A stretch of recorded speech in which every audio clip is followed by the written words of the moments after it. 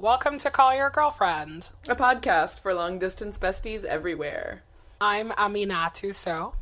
And I'm Anne Friedman. On the agenda, we answer listener questions, including how to handle group travel, our origin story, and the TED Talks you might actually want to watch while stoned and writing your New Year's resolutions.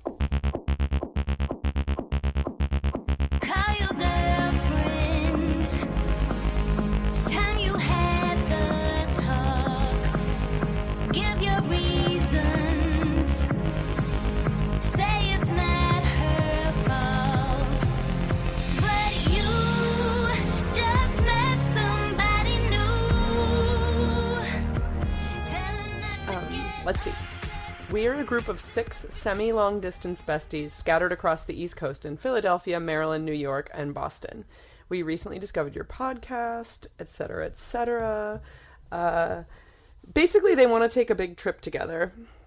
It says, you both seem like well-traveled individuals with respectable taste. Unclear. So we're hoping you can shed some light on interesting experiences you've had or other suggestions for what we should or shouldn't do on a trip together. Additionally, we'd love to hear stories from any memorable trips you took in your 20s with your girlfriends for some jet-setting inspiration. I feel hopeful about this. Man, I mean, we got this. We take really good trips. We do, but they're mostly working trips. I think it's a 50-50.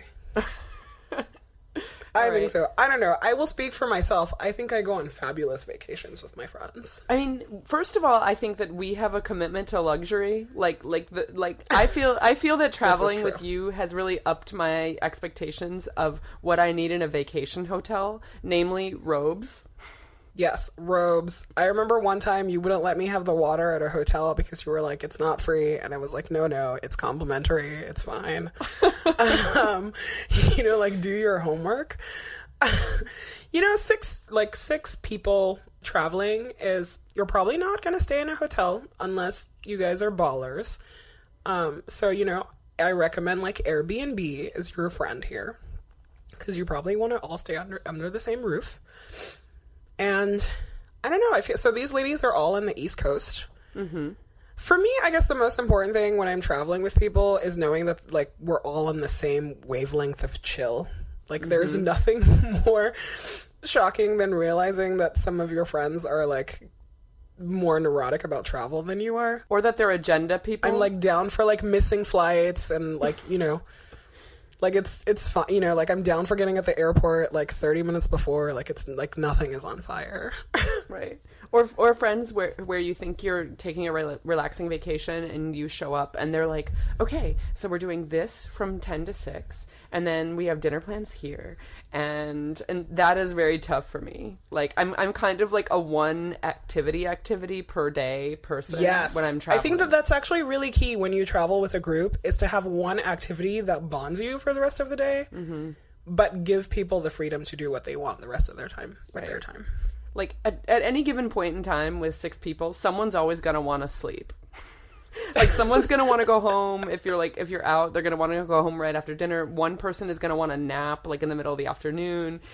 I just feel being very understanding of everyone's sleep schedule and not shaming for not hanging out 24/7 is very key. Totally key. So destinations we would recommend. I'm really into upstate New York.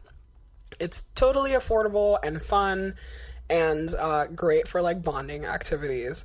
You know how we love Palm Springs in this family. Forever and ever. Forever and ever and ever. Because there's literally nothing to do.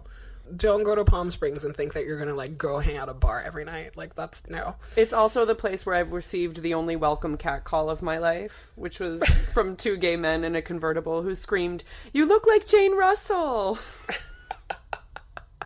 Yeah, no. So we love Palm Springs. I love Miami. The people watching is insane. Weirdly, actually really like Nashville. I think Nashville is a fun place for a group of people to explore. I have a strong preference for mid-size American cities. On the sort of below the 5 cities that people who aren't American would want a vacation in. Name Name names. Milwaukee. Kansas City. I love Kansas City. I went to Louisville a few weeks ago and had a phenomenal time.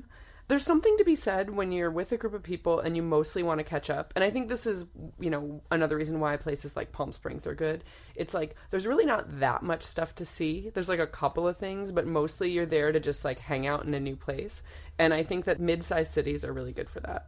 And also tend to be a little cheaper. So if you want to feel like ballers and get a very nice hotel. We once stayed at a very nice hotel in Oklahoma City. You remember that? Oh my God, 5 stars. That place was crazy. All of the stars. Yeah. I know. We also stayed at a very nice hotel in Las Vegas. Oh. Thank you, Priceline Negotiator. I mean, that was Thanksgiving. Oh, that was a really good Thanksgiving. I don't know, and I feel like we're remembering that Thanksgiving differently. Oh, that's true. I was hungover the whole day. I forgot. Yes, there were many problems. We ate potato salad in the parking lot of an Albertsons in Rancho Cucamonga on Thanksgiving Day. I'm going to rate that as the worst Thanksgiving of my life. My hangover was so bad, I'm grateful to not be dead. We woke up and watched Charlie's Angels Full Throttle, and then by the time that was over, it was dark. That's how late I slept that day. Yes. That Thanksgiving was very memorable. Oh, but for these ladies, if you want to be a little adventurous and go outside of the U.S. and have like a blast, I highly recommend Montreal.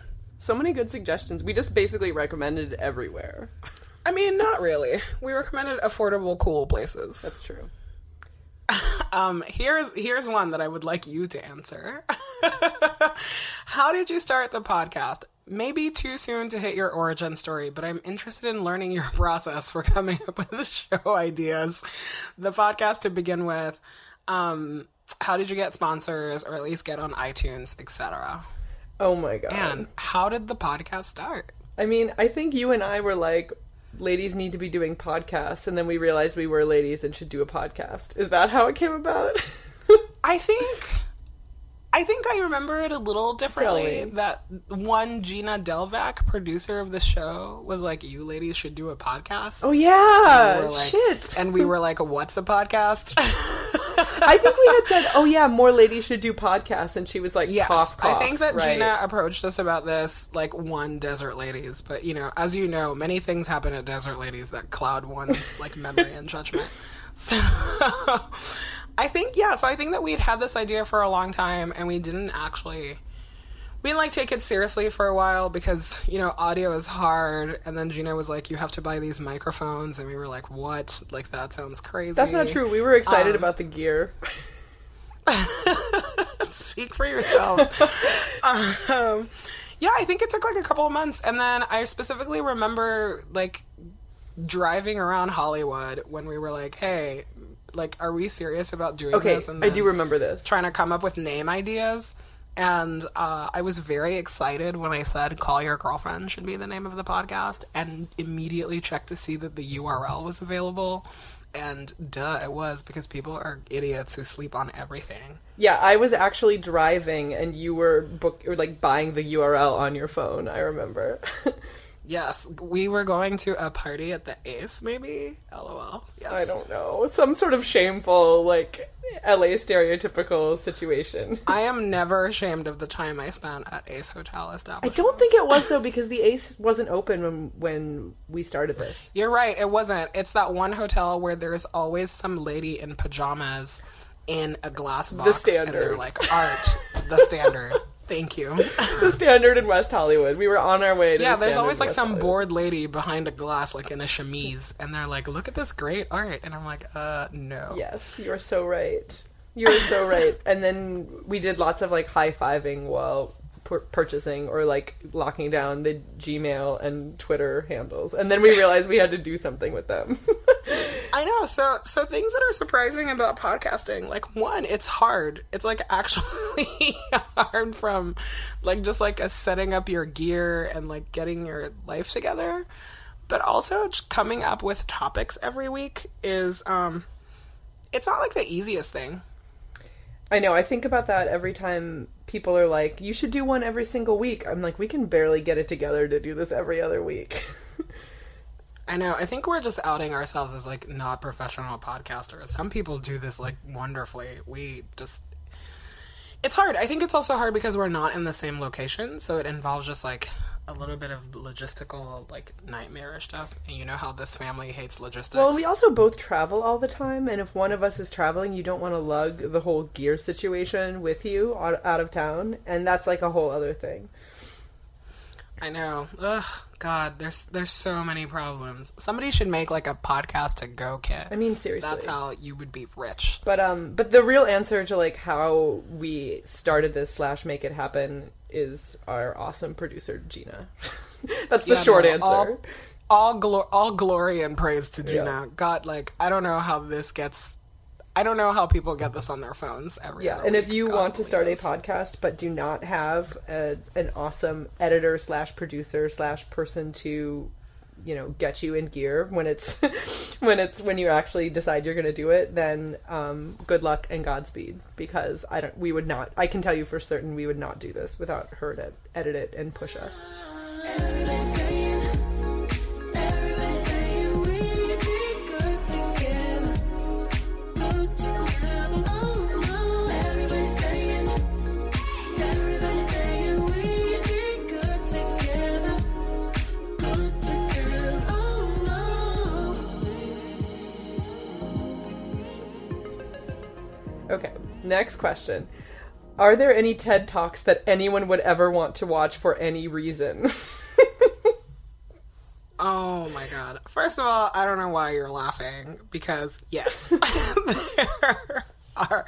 TED Talks are like much maligned, and I won't go into the depth of like TED Talk justness that I know, but I will say this.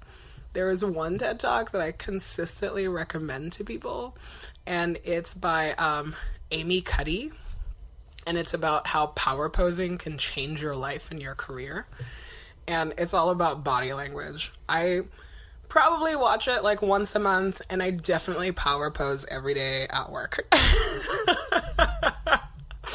And it's all about like how, you know, like power poses, like it affects how others perceive you. It changes your body chemistry. It affects the way you do your job and you interact with people. I want to say to you, don't fake it till you make it. Fake it till you become it. You know, it's not do it enough until you actually become it and internalize. The last thing I want to leave you with is this. Tiny tweaks can lead to big changes. So this is 2 minutes. 2 minutes, 2 minutes, 2 minutes. Before you go into the next stressful evaluative situation, for 2 minutes, try doing this in the elevator, in a bathroom stall, at your desk behind closed doors. That's what you want to do. Configure your brain to cope the best in that situation. Get your testosterone up. Get your cortisol down. Don't leave that situation feeling like, oh, I didn't show them who I am. I don't know. It's very emotional. At one point in the TED Talk, she like chokes up. It's like great. It's only 21 minutes. Definitely watch it. I credit like 45% of my success to power posing.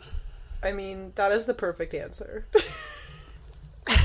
It's like basically, yeah, it's like her advice for like, how can you be confident and reduce stress in your life? And I'm like, well, wouldn't you watch a TED Talk on that?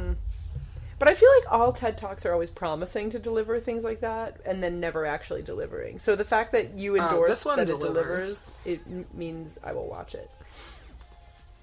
Okay. I love that. Awesome. Well, yeah, that's all I got. I mean, that seems like a decent place to close out the year.